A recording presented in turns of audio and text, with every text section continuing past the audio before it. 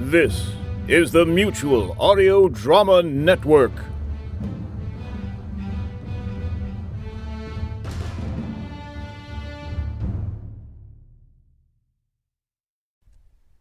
The following audio drama is rated PG for parental guidance.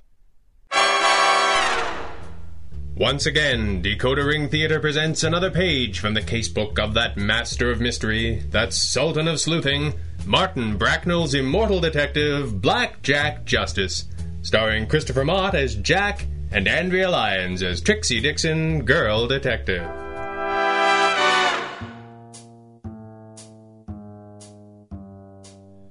The name's Justice. Jack Justice. The life of a private detective is, I suppose, a little more unpredictable than most. Your daily routine is something less than routine. It is often dull, but never monotonous. And unlike your modern office worker who looks on in secret envy at what he imagines is a thrill-a-minute occupation, a detective does not know what he will be doing in a month, in a year, or in 20 years when some fool presents him with a gold watch and shows him the door. And don't get me wrong, all of this I find good. But it is, as all good things are, at least partly an illusion.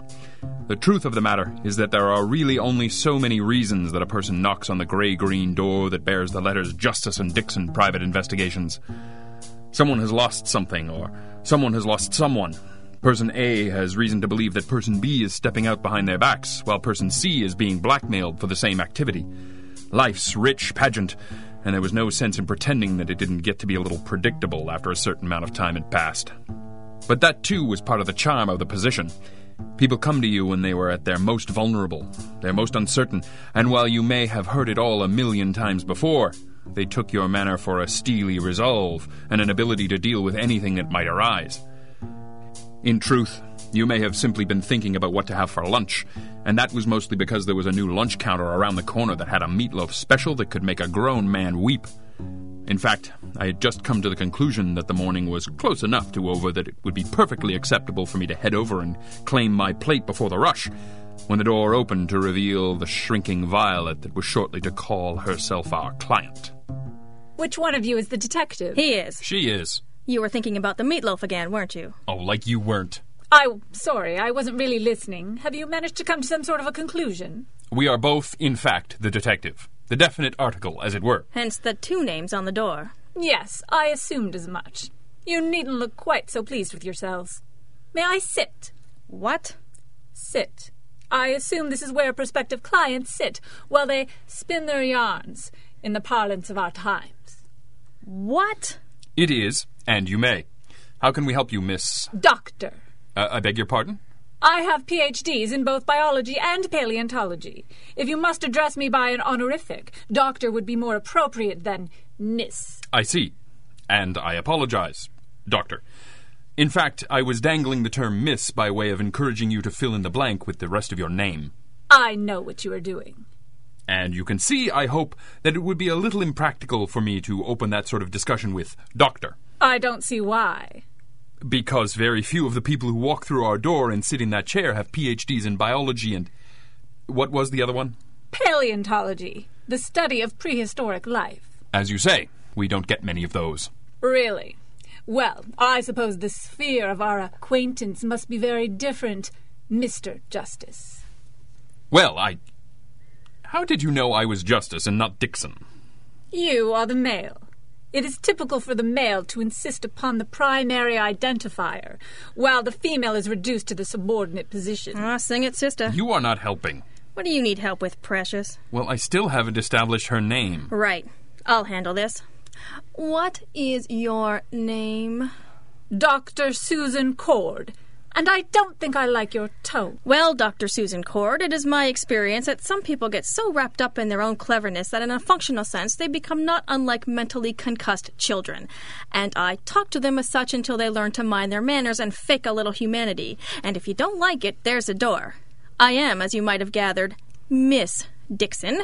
But if you intend to stay, you may call me Trixie. I suppose I deserve that. Well, as long as we're all in agreement. I'll make some coffee. Oh, he makes the coffee. I hadn't pegged detectives for that sort of modern arrangement. There's nothing modern about it. The percolator is his territory. If I go near it, he beats his chest and throws bananas around the cage. Quite. How can we help you, Dr. Cord? Cordophis. Oh, good. You know what that is? Not in the least. It is a species of prehistoric snake, which lived in the late Cretaceous period, approximately 75 million years ago. Its name is taken from the Greek word for snake and the name of my late father, Dr. Nathan Cord, who discovered the species and developed the description of the genus from a single fossil specimen. I see. Trixie, would you like to ask? All right. Dr. Cord? Yes. We're kind of waiting for the bit where this dead snake needs to have its wife followed or something. Ah, yes, of course. You would like me to cut to the chase, as they say? Do they? The study of prehistoric snakes is not the best trod path of paleontology. My father's life work was spent unearthing and classifying obscure footnotes in our ancient history. Even his own daughter was always much more interested in dinosaurs. Well, who isn't? But Cordophis was his pride and joy, his greatest achievement, as it were. The son he never had. That must have made Thanksgiving dinner awkward. You joke, but there is an element of truth to it all. I knew no matter what I did, I could never live up to that snake. But, in spite of that, as his sole heir, it falls to me to protect his legacy. Ah, okay, I understood that last part. There is a movement, or at least a school of thought, within taxonomic circles towards simplification, to, wherever possible, remove unnecessary duplication from evolutionary family trees. Too bad you already used the Thanksgiving line. Would have worked there, too. There is a group at the university, led by a Professor Theodore Todd, who have published a paper suggesting that Cordophis is insufficiently unique to maintain its designation as a separate species, and that it should be reclassified as an example of a species identified a decade earlier by the professor's uncle, Dr. Calvin Todd. Is this a family vendetta of paleontologists? If you like. Certainly my father and the late Dr. Todd were rivals. I suspect, however, that Theodore's motivations may stem from the fact that I spurned his physical advances. Because he doesn't have tenure? That, and the fact that he is a creepy little thing. You'll meet him soon. Oh, good. Why is that? The remains of Cordophis have been held at the British Museum for many years. No doubt when he wrote his childish paper, Professor Todd felt it unlikely that the original fossils would be made available for study. I have arranged for exactly that. A neutral third party of great esteem is to examine the skull and pelvic girdle of Cordophis when they arrive. I am confident that they will uphold my father's findings. Wait, why would a snake have a pelvic girdle? This snake had hind legs. Did he know he was a snake and not a broken lizard? How much time do you have? I retract my question. The remains will arrive by air tomorrow morning.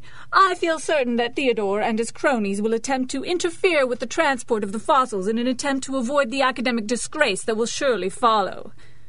I wish to engage your agency to act as courier and to protect Cordophis until he is in safe hands. We get $39 a day plus expenses, and we'll need 2 days in advance. I would not think the job would take more than a few hours. Makes it easier than billing for expenses later. The balance will, of course, be refunded in due course. That is acceptable. Dr. Cord, you've got yourself a pair of snake sitters.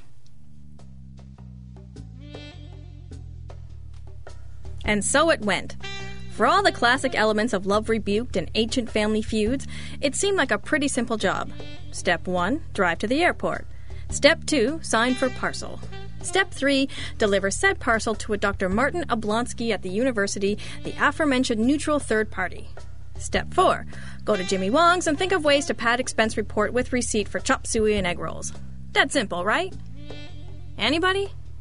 Yeah, I thought so. I don't know if you've ever been to the priority package desk at the airport, but it is safe to say that it's more or less like going to the post office, if they made the post office far away, hard to get to, and sucked any sense of charm or whimsy out of it. It had all the atmosphere of a roadside toilet, and I made a mental note not to build a summer home there. Jack sidled up to the desk like he was a cowboy entering a saloon, and presented the letter of authorization that proclaimed us to be the official guardians of Dophus and his fossilized pelvic girdle, which, by the way, is a phrase I never want to be associated with me, even 75 million years from now. The whole transaction went about as well as you might expect. What do you mean it isn't here? Sir, I will ask you please not to raise your voice. Sonny Jim, I will raise more than my voice if you do not produce my package on the double quick. I have told you, sir. The package was picked up and signed for 10 minutes ago. Who signed for it? I cannot release that information. You can release valuable property to the wrong person, but you can't tell us who that was? He had a letter himself on university letterhead. It was signed. Everything appeared to be in order. Listen, Pinhead. Jack, 10 minutes. They're still in the airport. Right. Don't relax, Princess. I'm coming back to get you fired later. Give me a large manila envelope and a pen. I beg your pardon. Give them to me now, or I will shoot you in the head.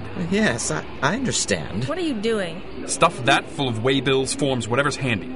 Then write Professor Theodore Todd, personal and confidential on it, and meet me at the Air France desk. I had a general idea of where we were going with this, and it seemed like a waste of time. Who on earth was going to be dumb enough to fall for this one? But I did it, if for no other reason than I didn't have another less stupid idea, which is a little scary when you think about it. At least for me. But we didn't know what Theodore Todd or any of his supposed hench scientists looked like, and we were running out of time. Even given the size of the terminal and complexity of navigating it successfully, we were almost at the point where any plan depended upon somebody stopping to use the little paleontologist room, and in general, when pulling a heist, it is advisable to go before you leave home. By the time I got over to Air France, Jack had already charmed a little cupcake behind the desk. It was intensely disappointing, as she seemed like an otherwise sensible girl with no obvious vision problems. But she took the envelope and paged Professor Todd like a good girl, and Squarejaw and I retired to a spot just out of view to wait. It took almost 10 minutes for the little guy to appear, and I confess that I was getting antsy. But when we saw him, I knew we were golden. He looked like a dormouse, approaching the Air France desk in fits and starts, his gaze shifting around as if he were sniffing the air to avoid a predator. In reality, of course, he was only attracting attention to himself in his efforts to remain inconspicuous, but you'd be surprised how often that was the case. The little man straightened his tweed jacket and walked right up to the girl behind the desk, blinking hard as if blinded by her big brown eyes and many sparkling white teeth. For a moment, he looked like he might have an accident. But he must have successfully identified himself, because the mademoiselle handed him Professor Todd's personal effects and beamed at him in a manner that made me realize she might not have been as enchanted with yours truly as I might, for a moment, have believed. Alas. He took the bundle. Let's move. Take it easy. We can't just tackle him in the terminal. Why not? Geez, he moves pretty quick for a guy with leather patches on his elbows, don't he? He also sticks out like a sore thumb. We aren't going to lose him. No closer than this. What's with the subtlety? Let's just shake him down and be on our merry way. Do you see a package? A what? He beats us to the courier counter and picks up the package with the leggy snake in it. Do you see a leggy snake? Maybe it's little. Maybe they only sent the 2 bits. It's millions of years old and the only one of its kind. Do you think they slipped it into a manila envelope and wrote fragile on it in fountain pen? This thing came in a box, and this anemic is not carrying it. The client said her ex wrote his paper with a group. Think that's the scientific term for a gang? Doesn't matter. We catch Professor Todd in the act of stealing the fossil and he's done. Let's grab him. That's not Professor Todd. What do you mean? He's too young. Besides, Professor Todd would have opened the envelope. He would have known it wasn't his, and he would have run, not walked away. This little princess is bringing him his mail. They sent the low man on the totem pole just in case it was a trap. Sure. He couldn't have somebody calling out his name over a loudspeaker when our client showed up and discovered the Thingus was gone. But that doesn't mean he was going to come back and collect it himself. He spotted us. You were staring holes in the back of his head. I was trying not to lose him. If we get beat by a grad student, we might have to move to another city. If he runs, we're in trouble. If he says boo to a cop, we're in trouble. Let's do this in a more cinematic fashion. Excellent choice. Slow down, Professor. We just want to have a word with you. I'm not Professor Todd. I'm just an assistant researcher. Uh-huh. Keep calm, assistant researcher. Smile at the pretty girl on your left. What? Hello, sweetie. Did you have a good trip? Let her take your arm. She has a gun in your ribs. Oh, God. Focus, kid. Focus. What's your name? Foley. James Foley. They call you Jim or James? This place is full of cops. Yeah. You can't just... Yes, I can, Jimmy. Because all these cops won't do you any good if we put a hole in you. They might catch us, but you'll still be dead. Oh, God. Smile at the pretty girl, Jimmy. Didn't you miss me? Didn't I? Oh, you have pretty eyes behind those Coke bottle glasses, you know that? I do? Where are your friends? What? Professor Todd sent you back to get whatever it was he lost. Yes. Where are they waiting for you? Right out this door. We have a car. This way. All right. You're going to be nice and calm, aren't you, Jimmy? I guess so. He guesses so. You're a cute little chew toy, Jimmy. But I will shoot you if you make me. You will? You know I will. And I think you like it. I think you like it a lot. Easy, girl. You shut up now. Don't bother me when I'm eating. Jimmy? Jimmy, focus. It's me, the big, mean guy. Where is the car? Car? It's right over... Oh, my God, they've left me. They've left me. They must have known something was up. Please don't kill me. Shh. Stop talking now. Well, this is just great. Now what? Let's get Jimmy in the car. I'm sure I'll think of something. You are listening to Black Jack Justice from DecoderRingTheater.com.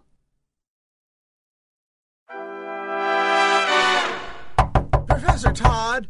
Professor Todd! Sounds like Mr. Foley caught up with us. Somebody let him in. Professor Todd! Oh! Come in, Jim. I hope you understand. We couldn't wait around. Yeah, I understand. Who in blazes are you? The name's Jack Justice. Foley! What have you done? It's okay, Professor. I thought it was trouble too, but it's okay. Okay? What's wrong with you? Do you know what will happen if this is exposed?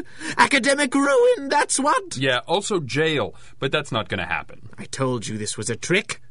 I said that I didn't lose anything. Yeah, but you also couldn't have Air France announcing your name for the next hour, so you left Jimmy here to take care of everything.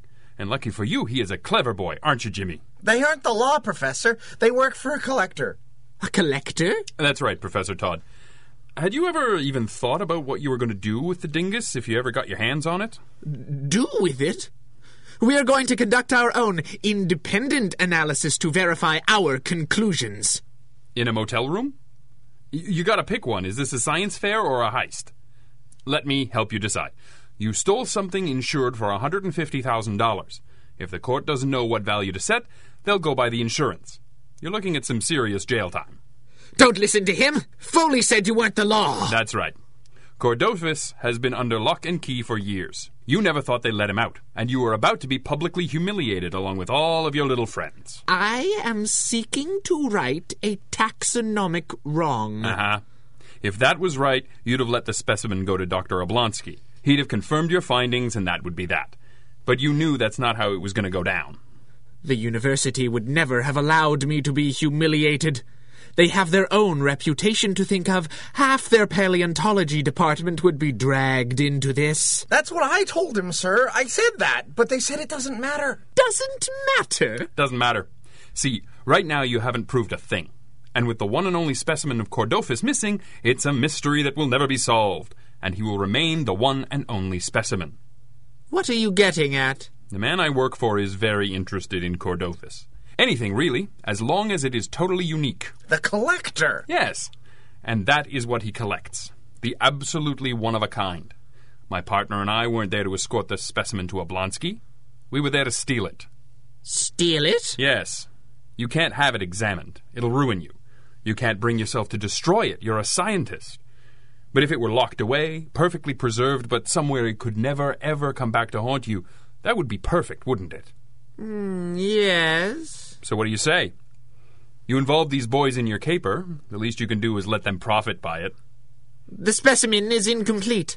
The museum only sent the skull and pelvic girdle. So I hear. That does reduce the value. Say, 20 grand? 20,000? I ought to have 50. No dice. That's too much out of my cut. It isn't worth my time.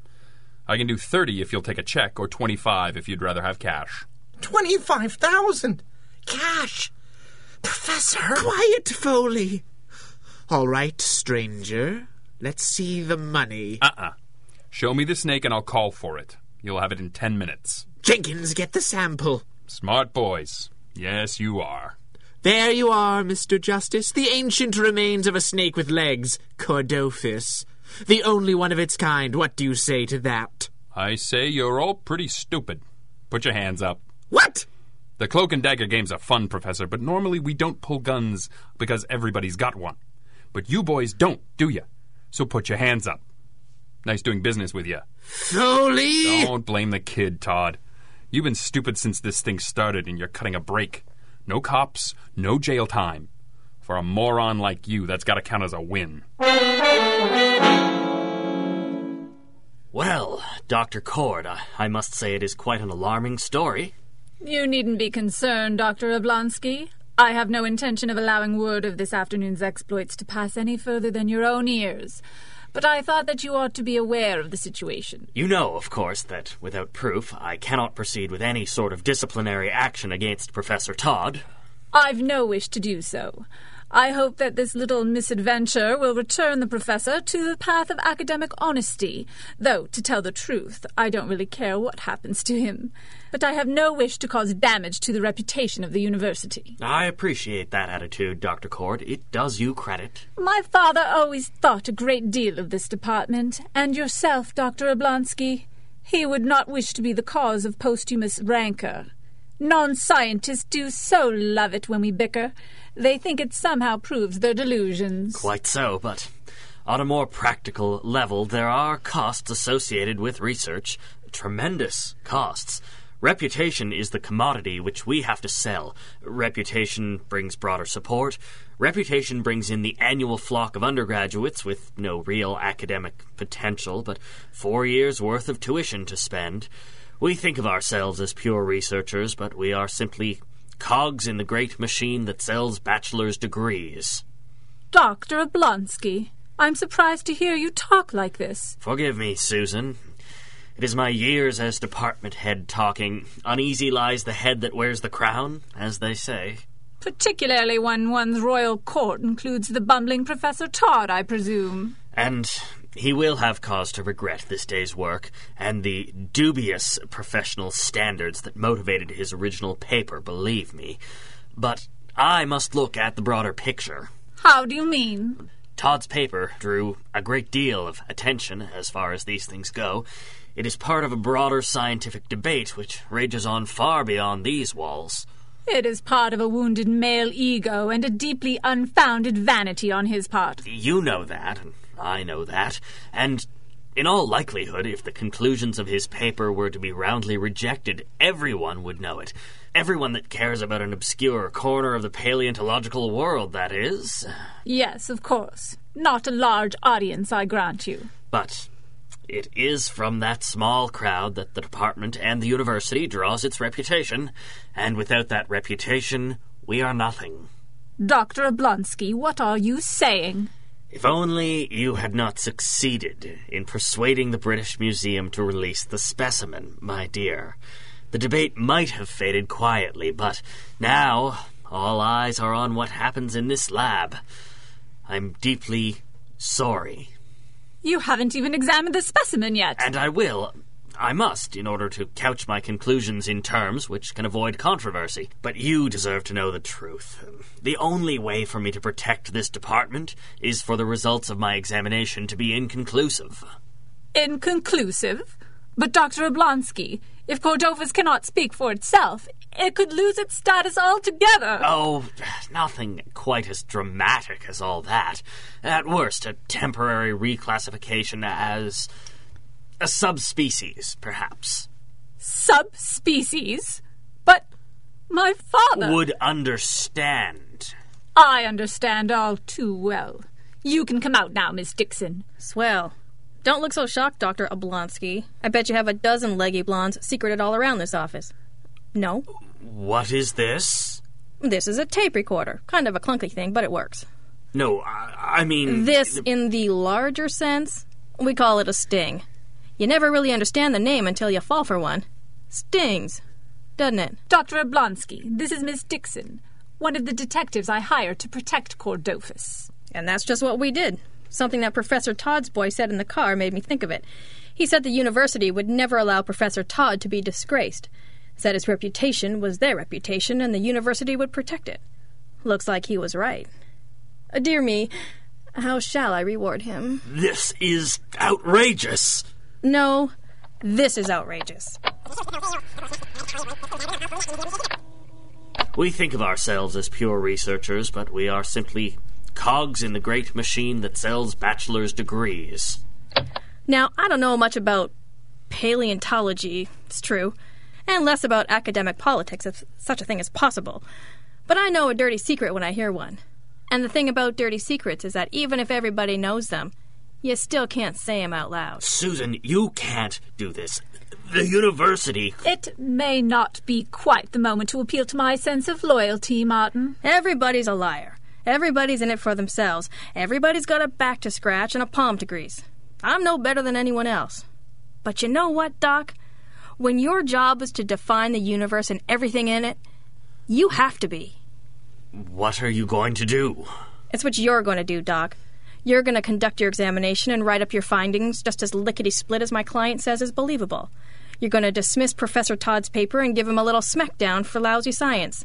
And Cordofis goes back to the museum as its own species, just like it left. But I haven't even made my investigation yet. For all you know, Professor Todd could be right. Maybe he is and maybe he isn't. I'm not paid to be right. I'm paid to win.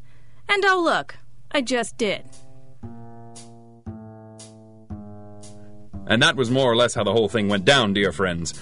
I have no idea what transpired between the girl detective and young Jim Foley, and if you were expecting that sort of salacious detail, you have clearly not been paying attention to these ribald and yet somehow still family-friendly little tales of adventure.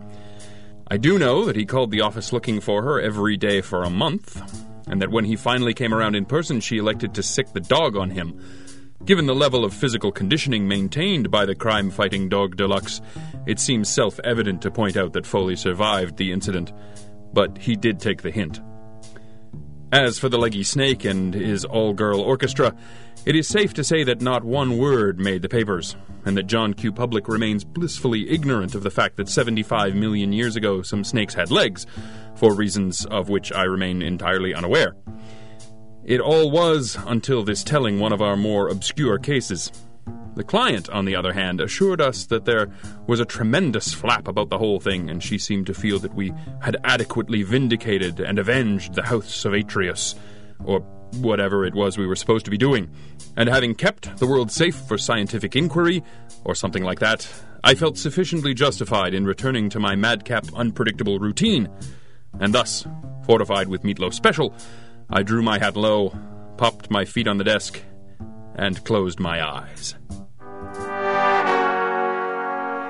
Blackjack Justice, Episode 49, Jawbone of an Asp, was written, directed by Greg Taylor, and starred Christopher Mott and Andrea Lyons, with additional voices supplied by Michelle D'Alessandro Hatt, Hans Messerschmidt, Gregory Z. Cook, Ryan Serro, and Scott Moyle. This recording and the story, characters, and situations depicted within are the property of their author and creator and protected by copyright. Until next time, remember, DecoderRingTheater.com is your address to adventure.